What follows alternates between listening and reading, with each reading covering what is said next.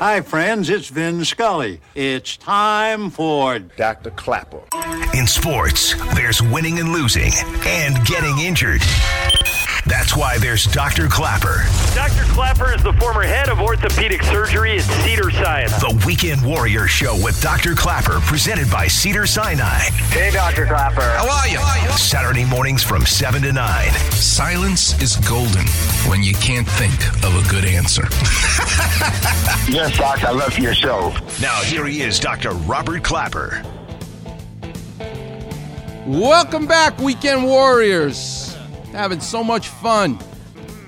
Doing some Clapper vision, a little bit of teaching, talking about food. Damn right. That's right, Kobe. My guest at 8:15 is going to teach us a little bit about bending in life. Made me think all week. Bending. Yep, you want to bend and not break. All right, you know how much I love the world of art, the world of sports, the world of surgery. Where do you see bending, enhancing life in these different worlds? Well, in art, I thought about this guy.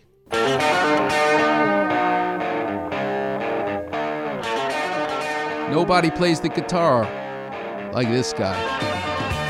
And even on this song, there's two lead guitar players, Duane Allman and Eric Clapton. Duane Allman has got a glass tube around his finger, and he's sliding up and down the strings. But Eric Clapton is bending the strings. That's what he wants to do. And it's because he realizes that you can enhance the note by bending the string, making it vibrate, kind of like a vocal cord. As that air comes out of my lungs, it's vibrating and bending the strings of my voice box, my vocal cord, to make different sounds. Well, Eric Clapton is doing that with his guitar. Listen to him talk about bending the strings versus sliding. We had both developed an early love for blues. And the interesting thing was that he was coming from a slightly different direction. He had developed a very unique bottleneck slide style while I was bending strings. So we were coming from the same place but traveling on different paths and could meet and yet sound completely different to one another, even though we had the same principles going on in our heads. Early in his career, he was interviewed. He didn't use the word bending, he called it vibrato. But you can hear the strings bending when he answers this reporter. The kind of blues I play I started playing was one of accompaniment, you know, of lead accompaniment. So that is quite difficult, you know. There are basic things that you'd have to learn about that style itself, which is the finger vibrato that you have to use, which is like that, you know. Which is very important. Here the reporter goes, I can't believe what I just heard. How you bent those strings and made it vibrate, the vibrato he's talking about. Can you do it again? Could you just do that again? Yeah.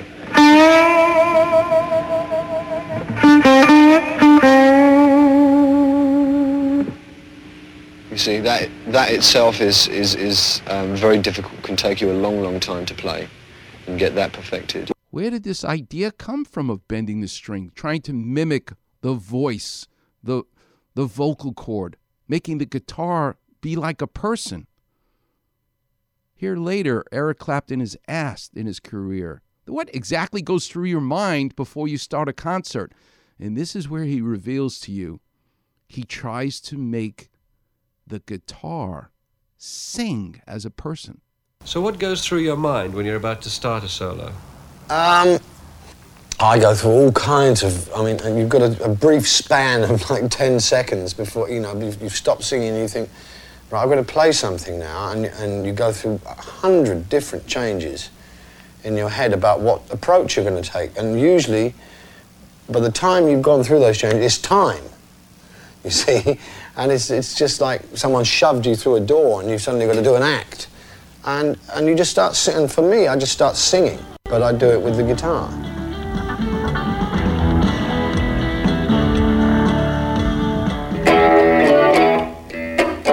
If that's the groove, then it will be...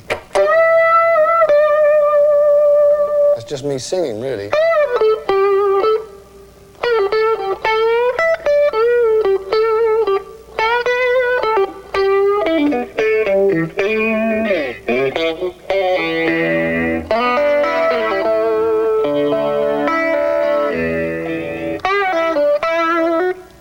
He makes it sing. It becomes like a person. He doesn't just call it his guitar anymore. He gives it a name like it's a person. One guitar is named Brownie, which he wrote Layla on. Then later, there's another guitar that he loves. He calls it Blackie. Fender tried to make reproductions of these classic guitars that he used. But listen to him talk about Brownie and Blackie. I think Brownie was the sort of prototype for Blackie, you know, in terms of what I was looking for in the ideal working guitar. And it was really that was the criteria, you know, could I go on the road hard with this guitar, you know, every night of the week playing flat out, you know, and doing little bits of repair on it as I was going, you know, and refining it. It's the neck of the guitar where he bends those strings. Who knew that the neck of the guitar could be made of different kinds of wood? Rosewood, applewood, maplewood. Listen to Eric Clapton talk about why he prefers the maplewood, because the rosewood is too stiff. It doesn't allow him to bend the strings that he needs to do to make his guitar sound like a voice. I think I'd played a rosewood on a Jaguar or a Jazzmaster in the Yardbirds, and I didn't like the feel of it. It felt resistant to bending. It felt like the grain was quite prominent on a rose. You know, that there was a definite feel to it that where you felt like you were going across the grain if you tried to bend the strings. And I never got that. It was just like almost marble or something. It was so smooth. Where in the world of sports is the sport enhanced? Just like Eric Clapton enhanced the world of music and the guitar by bending the strings, where do you see the same example of bending enhancing the world of sports? Hockey players use a stick, and at the end of the stick is the blade. The blade is what actually touches the puck. For power and for accuracy, it was the hockey player Stan Mikita in the 50s who by accident discovers that if you bend the blade of the stick, you get power and accuracy. Here's the great Sarah Spain from ESPN sitting down with Stan Mikita and asking him, how did this happen that you discovered the power of bending the hockey stick?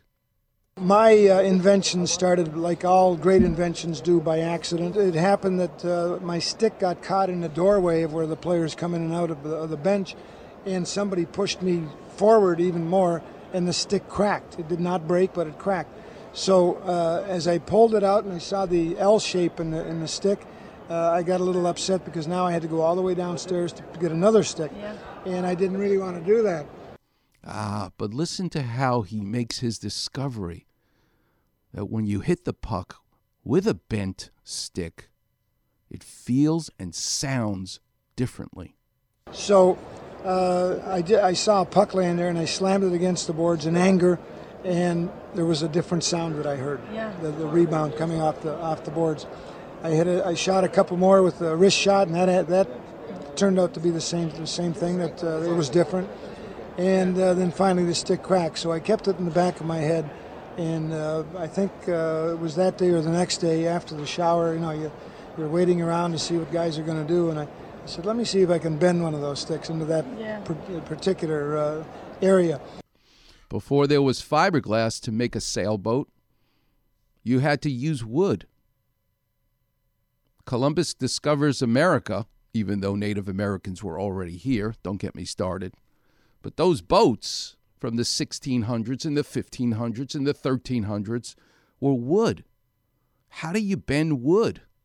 You steam it. You heat it. Stan Mikita knew that. So now he gets himself a blowtorch and starts heating up the hockey stick so he could bend it. And it took a while to get it through my head that you have to kind of make the wood warmer or make it like a spaghetti. So it was almost cooking hockey sticks, but not quite. And the way it came out is what I was looking for. Now, it took a lot of practice to finally get the guts to use it in the game. And I think about a month later is when I finally started to use it. And, of course, Bobby looked at it. He said, make me one of those in the left, which I did, made it in the left-hand shot. And I guess the rest is history. The rest is history because one of the hardest hitters of a hockey puck, one of my favorites, Bobby Hull, I literally watched him hit a puck, slap shot, went over the goalie and hit the glass board and shattered the glass. This is unshatterable glass. Not when you have a curved hockey stick. And Bobby Hull, God bless him, when asked, where'd you get that shot, Bobby Hull? How'd you do it? How could you hit the puck so hard? It was that bent stick. Did you invent the bent stick? And Bobby Hull says, no. It was my teammate, Stan Mikita. Listen to Bobby Hull tell the story. Now, who's the first guy? You say you had the... I'm not guilty. Who was the first guy? It was Mikita. Stan had a terrible habit. If he didn't like a stick, he'd just lean on it and break it. And I said, Stan, and I don't know how many times, I said, there are 400 little guys out there that would just love to have one of your sticks. I said, don't break it. Hang it on my rack, and I'll see that someone gets it. Exactly. So we're practicing one day. He didn't like his stick. Tried to lean on. He didn't have enough weight. It was late in the season. Yeah. So he went over to the door at our bench door, and he rammed it in the door between the hinges. Yeah. And he reared on it, and finally it split. Just a little, eh? It split in the blade, and the top part flew out, and the bottom stayed in. And he kept rearing on. So it came out, and the stick looked like this. He's showing you the curve. So while he was going downstairs, in Chicago we had to go downstairs to the dressing room, he grabbed a puck out in front of the net, and he fired it in, and I'm watching him. In the net he goes, fishes it out, he came back again, fired it in. He did this 6 times. So I said to the guys in the bench, some of the guys were practicing down at the other end, I said, look at Mikita, he's really kookaloo now. I said, look at what he's doing. So he came up and I said, Stan, what were you doing?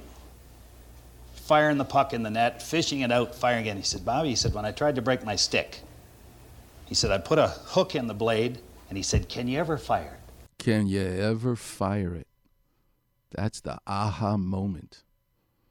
It's like Wilbur and Orville Wright brothers selling an inner tube to a bicycle. They owned a bicycle repair shop.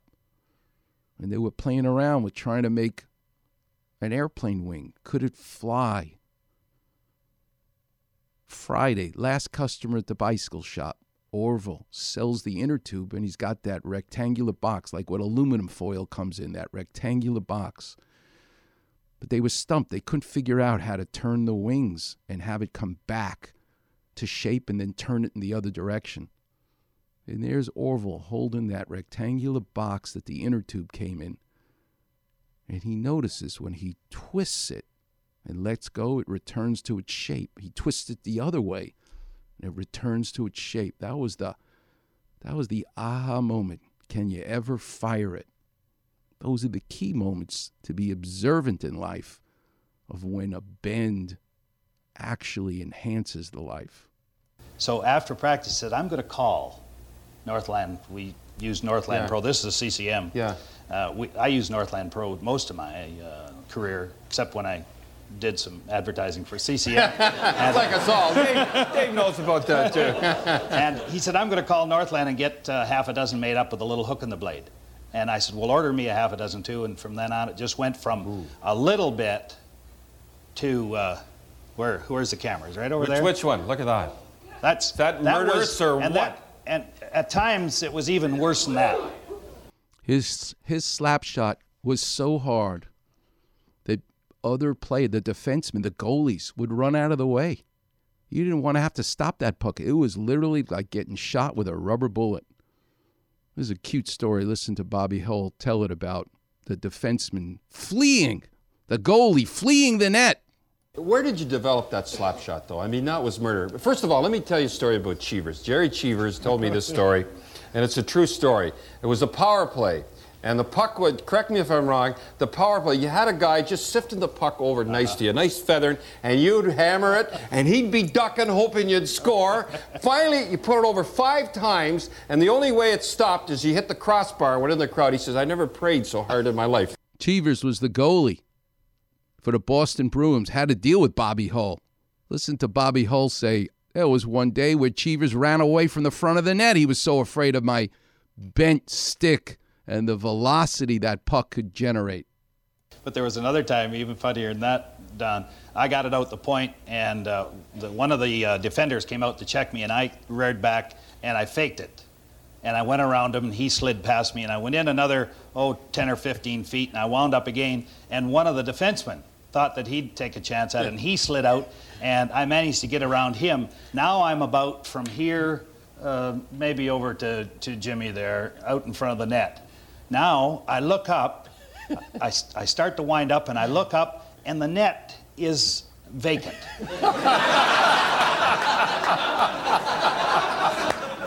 And I start to laugh, and Cheevers had gone over, and the defenseman gave me a wide berth, and he gave me about 3/4 of the net. Cheevers was over hiding behind his defenseman. And I fired it in the open side. It's a metaphor. He may have bent the stick, Stan Mikita, but he also bent his life. He was a bitter man. He was adopted, grew up in Canada. It took out his aggression, his bitterness for having to leave his family in Czechoslovakia as an 8-year-old. And so he got into fights. He was the most penalized hockey player. But then he got married and had a child, and he one day decided to bring his 5-year-old daughter, Meg, to watch him play hockey. But he got into so many fights, he was sitting in the penalty box, not skating. And his 5-year-old daughter said to him, well, you listen to the story of Stan Mikita, bending his life, not just his hockey stick. For years early in his career, he was one of the nastiest players in the NHL. A miserable son of a gun on the ice is how one former coach described him. And then, just like that, he was one of the most gentlemanly players in the game. As transformations go, it was unmatched and remarkable. His daughter Meg was 5 years old, and he just led the league in penalties the year before. And she went to her first or second or third game. And after the game, she said, Daddy, how come you always get to sit by yourself? He's in the penalty box. He said that changed him. And, the very next year, he won the Lady Byng Trophy. Bending in life, in sports, in art, in surgery, and in your own life. Men make plans and God laughs. You better learn how to bend. Coming up next, we're going to talk to an expert in how to bend in life. The great Dr. Michael Collins. You're listening to the one and only Weekend Warrior Show here on 710 ESPN.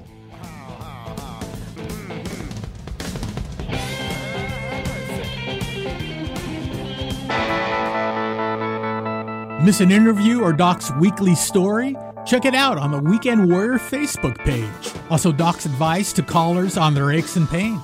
Just type Weekend Warrior in the Facebook search bar, and you'll see Doc's picture in the listings. And thanks for checking out the Weekend Warrior Facebook page.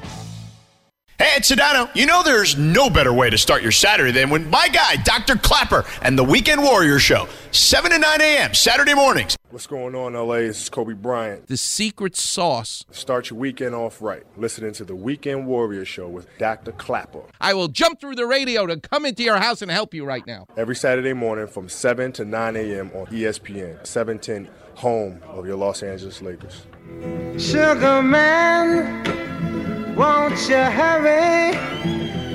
'Cause I'm tired of these scenes.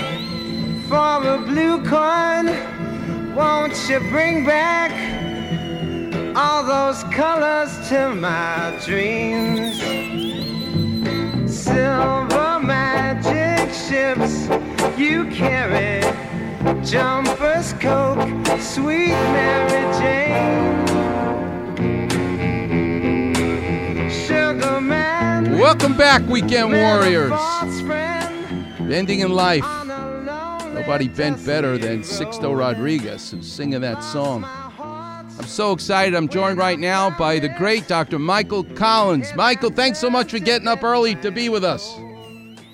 Oh, it's not so early in Chicago, but thanks. Thanks for having me on the best radio show in Los Angeles.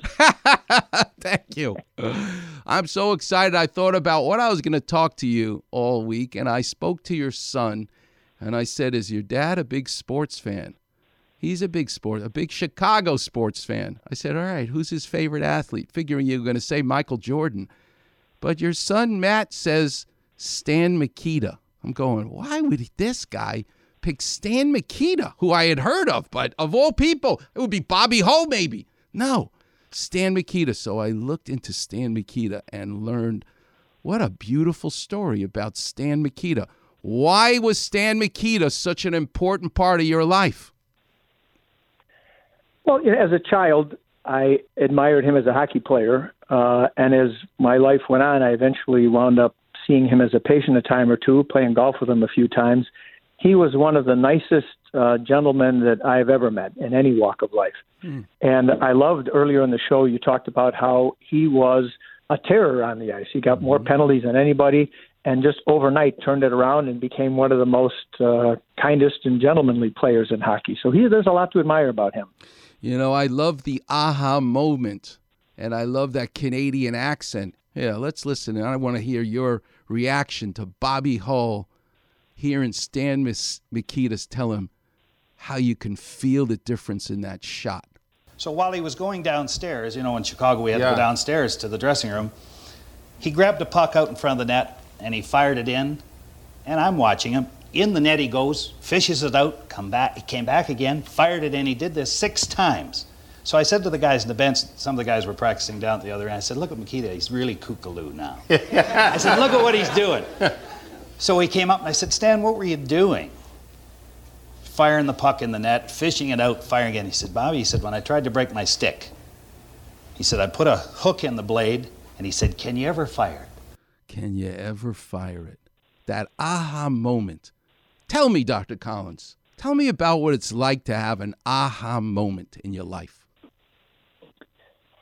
Well, I guess for me, the aha moment was I graduated from college and was a typical immature boy, didn't know what I wanted to do, and I kind of drifted into construction work for a couple of years. And I was at work one day when one of the guys said to me, we'd had a particularly hard day. We were all sweating and dying of heat and thirst. And he said, what are you doing here? This is a poor guy who had no education, and he knew I was a college kid and had a lot of doors open to me that weren't open to him. And he just said, you're pissing your life away. And that was the aha moment for me. I had really never thought about what I wanted to be when I grew up because, I don't know, maybe I didn't want to grow up. But from that moment on, I started to think, I need to do more than drink beer and play hockey all the night. So I thought about med school. I did not major in pre-med, so I had to go back and take 2 years of pre-med. And then, fortunately was lucky enough to get into med school and become an orthopedic surgeon like you. That's awesome. Here's another, I can't talk to Michelangelo. He's dead for 500 years, but I can talk to you. And I want to pick your brain. Dr. Ranawat, who was my teacher at special surgery, taught me the eyes don't see what the mind doesn't know. But on the radio, the ears don't hear what the mind doesn't know. Listen to Eric Clapton describing why he rejected rosewood, which I don't even know what he's talking about, as the neck shape for his Fender Stratocaster, and prefers the maple wood because he can bend the strings, which is really what he's after. I think I'd played a rosewood on a Jaguar or a Jazzmaster in the Yardbirds, and I didn't like the feel of it. It felt resistant to bending. It felt like the grain was quite prominent on a rose. There was a definite feel to it that where you felt like you were going across the grain if you tried to bend the strings. And I never got that. It was just like almost marble or something. It was so smooth. Tell us about feel. As a surgeon, you're using your fingers, but the metaphor of feeling, that you feel it's right, not to become a psychiatrist, a pediatrician, The feel is what we do as orthopedic surgeons. When did you have that moment when you said, yep, this is what I want to do with my hands? Well, I think I've always been a physical person, or a guy who worked with his hands, and orthopedics is the most physical of all the specialties. The other thing that especially appealed to me about orthopedics is that many or most of the problems that come to us, we can fix. Mm-hmm. If the leg is broken, we can fix it. If the hip's worn out, we can replace it. If the rotator cuff is torn, we can fix it. And you know yourself, there's a wonderful feeling of accomplishment and gratitude when patients come to you to thank you for what you've done. There's nothing like it in the world. Isn't it beautiful? This is kind of like John Lennon reeling one day that the word please has two meanings. You can either please someone by satisfying them, or you can use the word please to ask for permission. And that's where the song Please Please Me came from. But listening to you right now, you use the word feel, because feel is an emotional feeling, but it's also a tactile. Your fingers can actually touch and feel. It's the same word, but it actually has two different meanings. And that is just awesome. Being a Renaissance man is really the highlight of one's life. For me, it's sculpting and surfing and being on the radio and being a surgeon and an inventor and an author, all the things that I love to do. But you too are a Renaissance man. So teach us a little bit about writing books and where this whole idea came to you about putting down on paper what your life has been like. Well, as I mentioned, I was somewhat immature and late to mature in life, but I wanted to be a writer before I wanted to be a doctor. And so when I was working construction for those years, I kept a journal about all the things that I did. And when I went to med school and when I did my residency, I kept a journal, intending to write about it someday, and realizing, as you remember back from when we did our residencies, you're so sleep deprived that if I didn't write it down, I had no chance of ever remembering anything.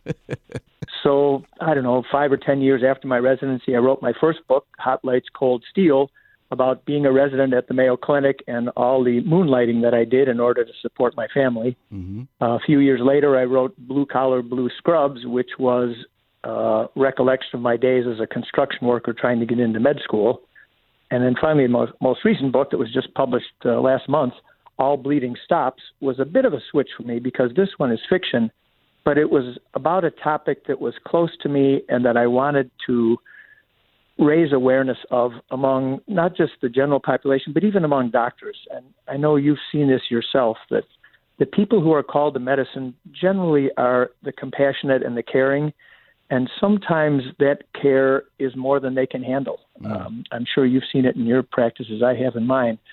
Sometimes doctors simply care too much, and that's part of the reason why doctors have a higher suicide rate, and sometimes they just can't deal with the terrible things that we see in medicine. So what is the significance of the title, All Bleeding Stops? You know this, the significance, but your readers might not. All Bleeding Stops is a darkly humorous sort of aphorism that's used in surgery, where the surgeon's in the middle of surgery and he's trying to stop bleeding, and some wise guy will remark, all bleeding stops, meaning either the surgeon's going to fix the bleeding and stop it, or the patient's going to expire and will stop bleeding in that sense.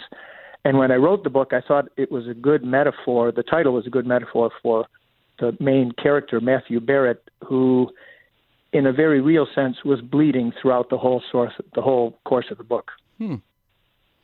Wow. So when you look at writing a book, what's your process? I assume there's a beginning, there's a middle, and there's an end. Do you always know how it's going to end when you begin a book, or do you kind of just let it happen and flow? Probably more of the latter. When I first started to write this book, I had an idea what I wanted to say, which is I wanted to tell the story of a young, idealistic, overly sensitive young man who was drafted and sent to Vietnam as a combat surgeon and was prepared for the mental aspects of his work and the physical aspects of his work, but not the emotional aspects. And they eventually destroyed him. So as I began the book, I had rough idea that that's the story I wanted to tell, but it did evolve throughout the course of the book. Certain things would change, certain things I didn't imagine at the beginning eventually came through at the end. When I sculpt in marble, which is my hobby, big block of stone, and I just three-dimensionally just look at it, and I just enjoy my favorite part is the beginning, where I just look at this solid block, a cube, and everybody would look at it and go, how do you see what's in there? Well, all of a sudden, a light goes off in my head, and I can see the twisted figure or face rotated in the rock. And I swear I have gone for hours, was feverishly chipping away at it, and then you stop because you just don't see it anymore. And you have to take a coffee break, and hopefully you'll come back and be able to see what you saw. Tell us what it's like to sit at the typewriter, I assume it's a computer now, and start banging away at the keys where this story just comes flowing out of you. And do you just stay there for hours until you know it's going to dry up and then take a break and come back at it? Tell us what the process is like of writing a book like All Bleeding Stops. Well, it's funny that you mentioned sculpting, because I cannot and have never attempted to sculpt, and it would be, I think, way beyond my abilities. But much of what you described is similar to what happens with writing. Sometimes you see what's going to happen and you can feel it and it flows and it feels so good and you can't wait to get the next word down. Other times I'm just lost. I think this isn't working, and what I want to say I'm not saying, and the things that I've said so far are not what I meant to say, and I try and figure out what to do. And in my case, I find that one of the things that helps me a lot is to step away for a bit. I've had a lot of inspiration going for walks or going for runs. Occasionally at night, I'll be falling off to sleep or wake in the middle of the night, and I keep a little pen and piece of paper near the bed so I can jot things down, and I find that helps a lot. Here's a question that I like to ask people that I've never met before to just get an idea of who they are. So if I met you at a party first time, this is what I would ask you. Michael Collins, tell me your top 5 movies. Favorite movies too hard, but what are your top 5 movies of all time? Well, I have a big family, so most of the movies that I see or have seen over the last 30 years have been with kids. So I would say The Princess Bride. I loved that movie, and the kids all loved it. The Quiet Man, an old John Wayne movie where he goes back to Ireland. That was a favorite.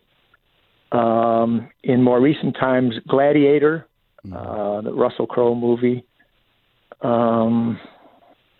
Those are the only 3 that come to mind right now. That's good. That tells me a little bit about who you are. Your Irish heritage, what does that mean to you? And traveling each year back to Ireland, what does that mean to you? I don't mean to suggest that being Irish is any better than being Lithuanian or Samoan Islander, but it just happens to be what I am. And I revered my father and mother and my grandparents, so I'm proud and happy to be what I am, and part of that is being Irish. There aren't many people who, it was my great-great-grandfather who came over from Ireland. Now, I have other ancestors that were closer than that, but the one named Collins came over in the potato famine in 1847. Wow. And we all lived in the same part of the city. I live close to the same part of the city where my great-great-grandfather lived, and his son and my father. And so all those family connections are important to me, and so my ethnicity is as well. And as I said, I certainly don't think Irish people are any better than anyone else, but it is what I am, and so I like to explore it, and I encourage my kids. And I've taken them to Ireland and shown them where we're from, and the poverty that my great-great-grandfather escaped from, and how lucky we are to live where we are and have what we have. I personally have been to Ireland twice in my life for 2 weddings to 2 very important people in my life. They come from a part of Ireland called Kilkenny. They're in a town called Mullinavat, which if you blink, you go right through the town. They're dairy farmers, and some of the nicest people I've ever met in my life are the Malone family from Mullinavat, Ireland. There's something beautiful about an Irish person, their sense of humor, the way they look at things. It's like going to Europe and realizing the Italians are just different than the French and the Germans and the Spanish. They just know how to live life, and I think it's their sense of humor and the way they look at things. And I think the same thing could be said for the Irish. The only problem with Ireland, I will tell you right now, is the food. It's terrible. And I had a buddy of mine who said as he left Ireland, he wanted to put a sign up in the airport that said, "Get spices." Well, it was never a problem for me because I grew up on, the biggest spice on our table was salt. And so, I did fine with the food there. And it is getting better, but there's no question. If you want to go somewhere for fine meals, Ireland is not the place. Before I let you go, Dr. Collins, one last thought. Why do so many doctors feel like they've got to write? It's an interesting question because so many have written and have written well. Chekhov and Keats and Oliver Wendell Holmes and even in modern times, all the Richard Seltzer, Oliver Sacks, Abraham Verghese. I think part of it is because as doctors, we have trained ourselves to see things in a different way. We have to see things through the eyes of our patient to try and understand their pain and understand their problem.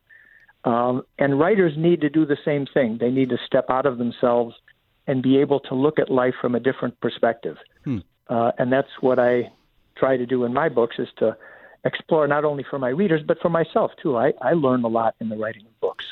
I could tell you this. I've not met you in person, but to just hear you speak right now, there is a kindness in your heart that the listener can appreciate. And to really tap into that further, reading your books will probably be that feeling that you can sense. You clearly have done great things with your life and helped a lot of total strangers and a lot of people. And for that, I thank you. And I really want to thank you for joining us this morning. It's a real honor to be able to talk to somebody like you who walks the walk and talks the talk. Thanks so much, Dr. Collins. Well, I'm delighted to be on the show, and if you're ever into Chicago, stop by. I will. I will. God bless you. And thanks for teaching me about Stan Mikita. What a story. God bless you, too. Thanks. Okay. All right, young man. That's the great Dr. Michael Collins. His new book, All Bleeding Stops. What a joy. All right, coming up next, I'll open the clinic. The number's 877-710-ESPN. You're listening to the one and only Weekend Warrior Show here on 710 ESPN. Won't you hurry? 'Cause I'm tired of these scenes. For a blue coin, won't you bring back all those colors to my dreams? Holy emoji, Clapman. Weekend Warriors on Facebook. Holy slip disc. That's right, Robin. Hear listeners talk about their aches and pains. Holy hamstrings. Along with Doc's Clapper Vision. Breathe deeply. And advice to callers. On your toes, Robin. So like, follow, and enjoy a wise decision. The Weekend Warrior Facebook page. Frankly, I can think of nothing more stimulating. Hey, it's Mace. There is no better way to start your Saturday than with Dr. Clapper and the Weekend Warrior Show, 7 to 9 a.m. Saturday mornings. What's going on, LA? This is Kobe Bryant. I'm going there soon, Is that so? Where are you going? Uruguay. Start your weekend off right, listening to the Weekend Warrior Show with Dr. Clapper. Well, you go Uruguay and I'll go mine. Every Saturday morning from 7 to 9 a.m. on ESPN, 710, home of your Los Angeles Lakers.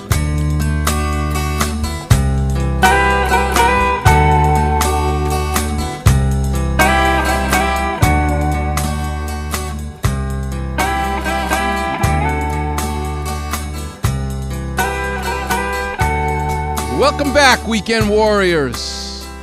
Good job, Zach. That's the music from the Endless Summer.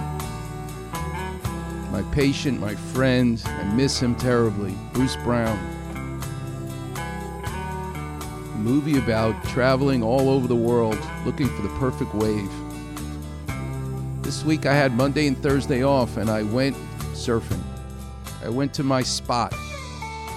And I surf with my buddies, who don't seem to work, by the way.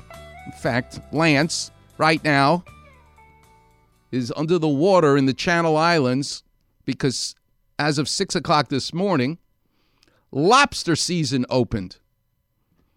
God bless Lance. He ain't waiting for the lobster to crawl into a cage like everybody else. He free dives in the freezing cold water and literally looks under the rock and pulls the lobster out from underneath the rock. Sometimes I have to remind him that maybe a giant shark is witnessing this and would like to eat both him and the lobster at the same time. But Lance told me for 50 straight years he has been there for opening day for lobster season. So, Lance, I hope you got your limit. And it was really fun to surf this week with you. And what I noticed, our topic today is all about bending in life. A surfboard is not a solid plank like a pencil, where the surface is just pristine flat. You want the nose and the tail to have a little bit of shape to it, a bend, and it's called rocker. And I used my surfboard at 2 different spots at the same location this week. And I got to tell you, the way the wave hits the point versus the reef, it was like going to 2 different countries. What a joy I had, and I cannot wait to go surfing tomorrow. It's really what settles me down in life and allows me to do all the things I love to do, is paddling, looking at the horizon, meditating, wondering, where's that next wave coming? And do I take the first one or the third one? Which one's going to be the best? And this week, I caught the biggest waves of the day. How do I know? Because as I was paddling back out to the lineup, my friend said, Robbie, you got the biggest wave of the set, the biggest wave of the day. The bomb. It was really great. All right, let's take some calls. The lines are lit up. Clinic's open. Let's go to Phil. You're on with Dr. Klapper. How can I help?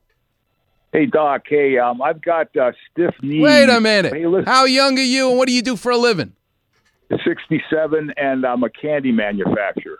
Okay, I'm not taking care of you right now unless I get some candy out of this. Well, yeah, you can count on it. Listen, I sent you an email about Volare with Frank Sinatra and Sammy Davis and Dean Martin singing Volare in Italian. I don't know if you remember that or not. I do, but it's still not as good as Dominic, whatever his Modigliani or whatever his name is, who wrote the song and sings the song. Do we have that, Zach? Do we have Volare for him to hear right now? We play it at the end of every show for 10 and a half years. There he is. That's great. This is the guy who wrote it and sings it. It's like Carole King. She wrote the song, she sings the song. Sounds better. Here it is. This brings back so many memories, you have no idea. Here it is. I'm singing and I'm flying.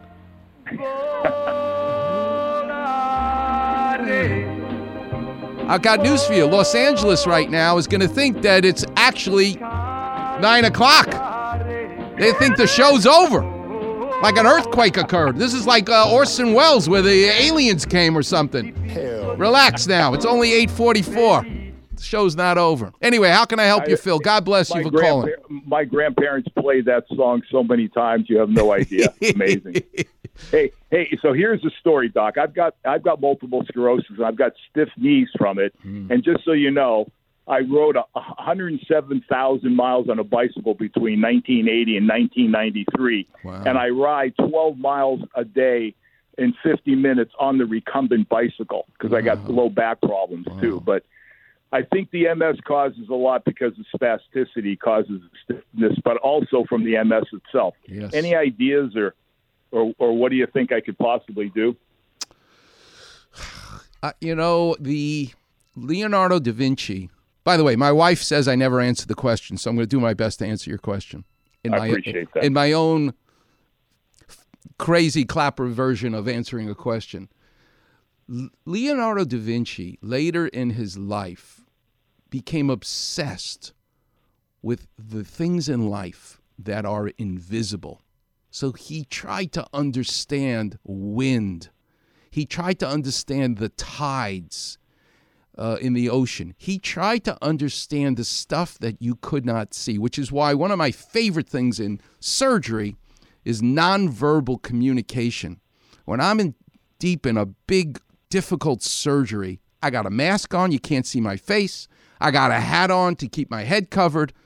All that's showing are my eyes and my eyebrows.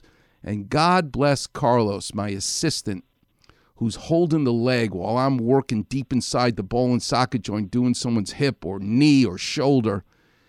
He's holding the retractors. I'm not saying a damn thing. Just like Gene Crawford before him. He's looking at my eyebrows and eyes and can see that I'm struggling to get to this tiny spot that's away from the nerve and away from the artery. He can't see inside the hole like I'm working on and that I can see, but he sees in my eyebrows that they're going up, and all of a sudden the leg, the arm is moved millimeters, and now I have smooth sailing. Non-verbal communication. I love that about life.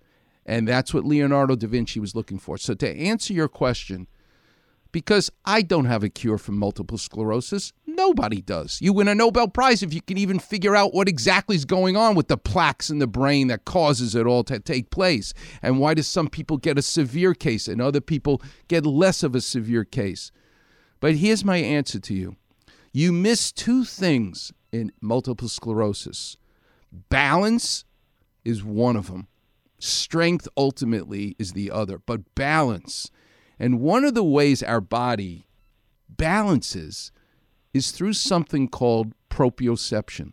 These are sensors inside the joints that gives feedback to the brain. Now, you got plaques in your brain with MS, so you're not getting the information there as well.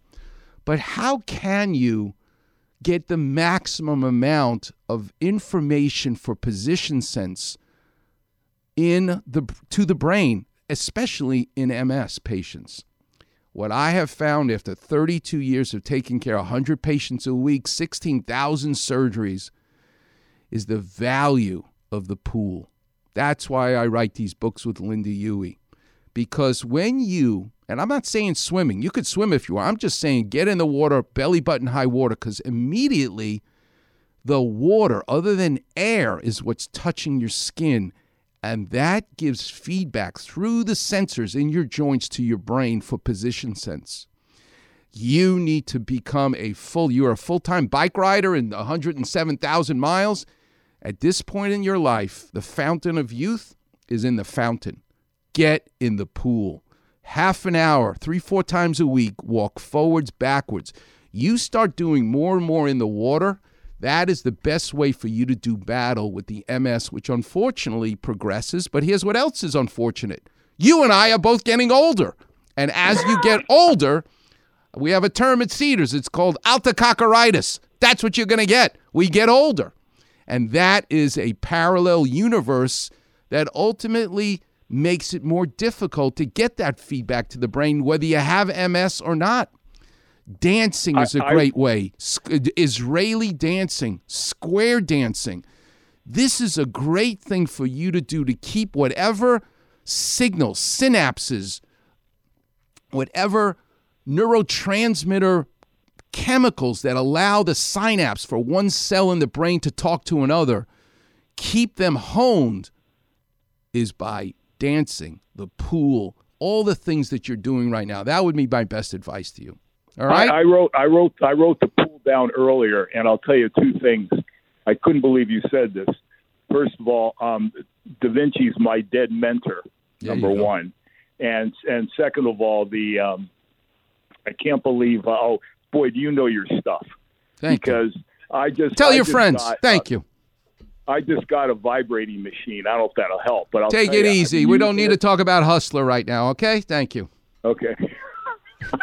If you call me next time and say, Dr. Clapper, I'm smoking cigarettes and I'm having cups of coffee, I'm going to know you put the vibrator on the wrong spot. Know what I mean? No, I tell you, I wasn't sure. I'm just testing it, but it's helping, believe it or not. Take it easy. This is Disney. Thank you, Okay. All right, Phil. God bless you. You're a total stranger. Find a total stranger today. Do something nice for them. That's how you be thanking me. Definitely will. Thank you. All right, God bless you. All right, Warriors. Take a break. We'll pay bills. Come back with what I'm going to be doing next week. You're listening to the one and only Weekend Warriors show here on 710 ESPN.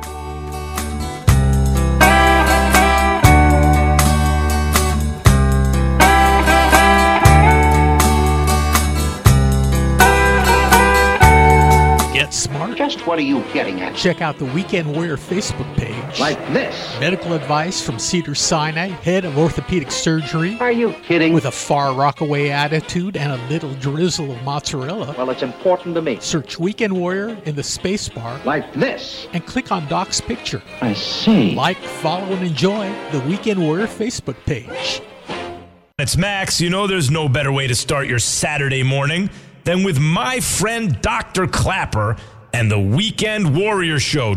What's going on, LA? This is Kobe Bryant. That's right. Mahalo. Aloha. Start your weekend off right. Listening to the Weekend Warrior Show with Dr. Clapper. Ahui hoi. Every Saturday morning from 7 to 9 a.m. on ESPN, 710, home of your Los Angeles Lakers.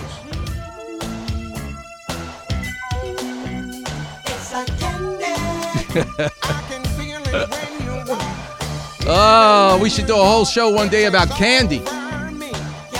I'm a candologist, but I'm really a donutologist. So if you want to say hi, I'll be at Good Time Donuts in Ventura, enjoying those incredible donuts that Sue makes. Good Time Donuts. I'm a donutologist. Speaking of food, hot dogs, sausages, right? You put them on the grill. You boil them. What do? They bend. Today's show is all about bending. Is there a way to eat a hot dog? My mouth is watering already. Where it won't bend? Yes.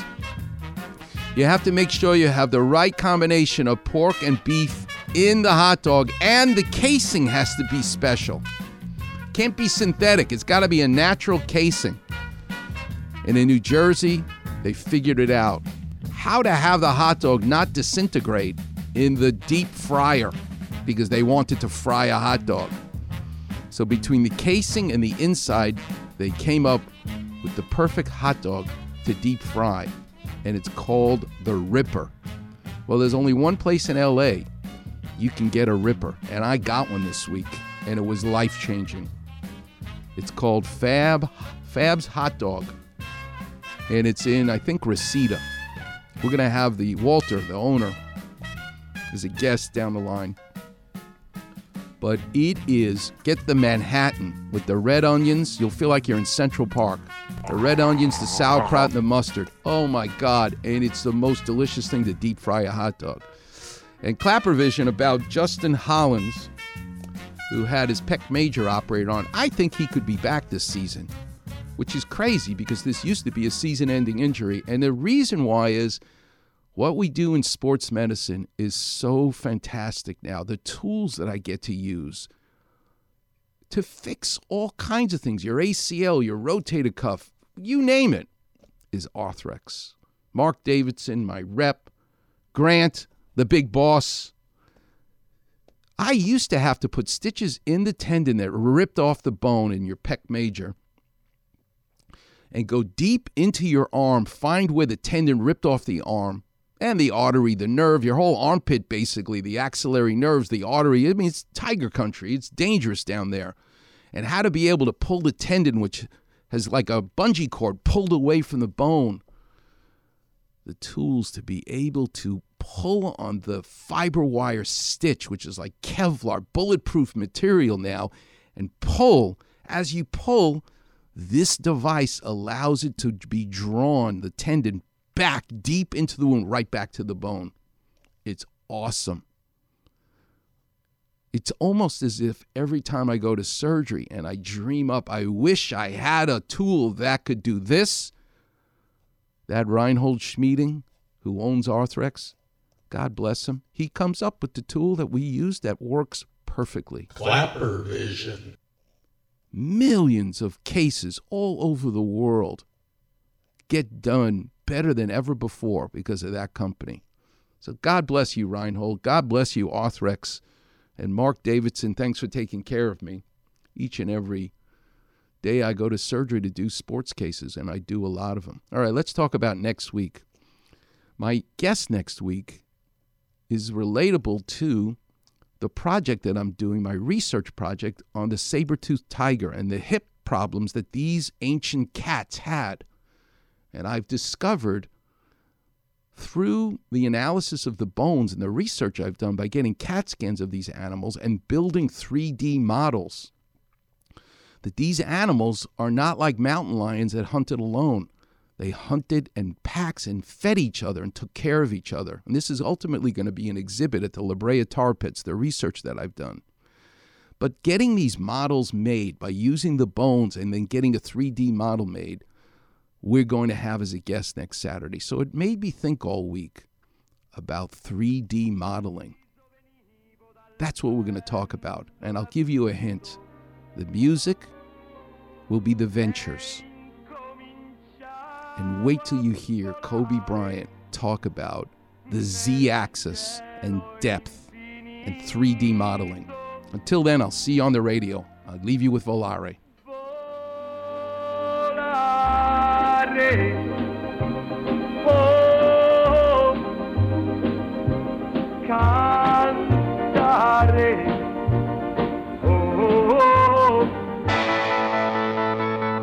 Miss an interview or Doc's weekly story? Check it out on the Weekend Warrior Facebook page. Also, Doc's advice to callers on their aches and pains. Just type Weekend Warrior in the Facebook search bar and you'll see Doc's picture in the listings. And thanks for checking out the Weekend Warrior Facebook page.